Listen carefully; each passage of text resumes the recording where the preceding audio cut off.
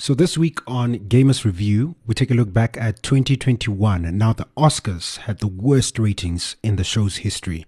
And the show hasn't had a normal year with a host since 2018. So, the word is out, and this year's Oscars event returns to the Dolby Theatre in Hollywood. And I also do understand that vaccination is not required or a vaccination certificate for attendees, though a recent negative test is necessary. Am I right? iMac, definitely some interesting developments coming through. They might not even require masks coming into the theater, but of course, the confirmation of that will be coming through later on next week. Now, also, they've been looking at hosts actually reaching out to several people. They've reportedly reached out to Dwayne The Rock Johnson, and he repeatedly said no. They've then tried to find several different pairings to bring people in, and well, at the end of the day, they managed to land themselves Regina Hall, Amy Schumer, and of course Wanda Sykes. We see quite a few movies also then getting nominated across the board, but what stands out for me is going to be one of the movies being nominated for Best Visual Effects, and that's going to be Spider-Man No Way Home. And as we know, at the end of the movie, there is a little bit of a sneak peek coming through with Venom, but also apparently there should be a little bit of Miles Morales coming through in the next Spider-Man movie. Now, if that rings a few bells, that is, of course, because of the Spider-Man Miles Morales game that had come out.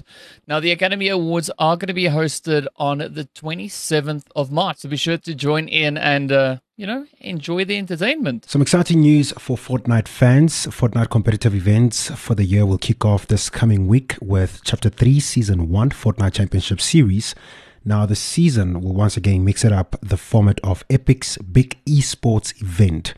Now, the big question here, what has changed and what's the prize pool for the championship? Well, Mac, there's actually been quite a few changes that has brought in. The format has changed from trios to duos in the competitive mode. We also see the changes coming through on the semis as well as the finals. Now, for the semis, they've put a lot more focus on competitors achieving a victory royale, which is described as the pinnacle Fortnite achievement. Now, players who make it to the semis will either have to win a game or be one of 6 of the most consistent teams in order to advance to the finals. Now, we also see about 50 teams will be competing in those finals. Now, 16 out of those will be from the qualifiers. 11 will be from the first season of semis. Another 11 will be from the second season. And then, of course, the final 12 will be from the final semi-final season. Now, the finals have changed in where they've now brought in a new variable called the match point. Now, under this rule, a team will be able to bring home an automatic win by earning 500 total points and 3 victory royales, even if all scheduled games have not been yet completed.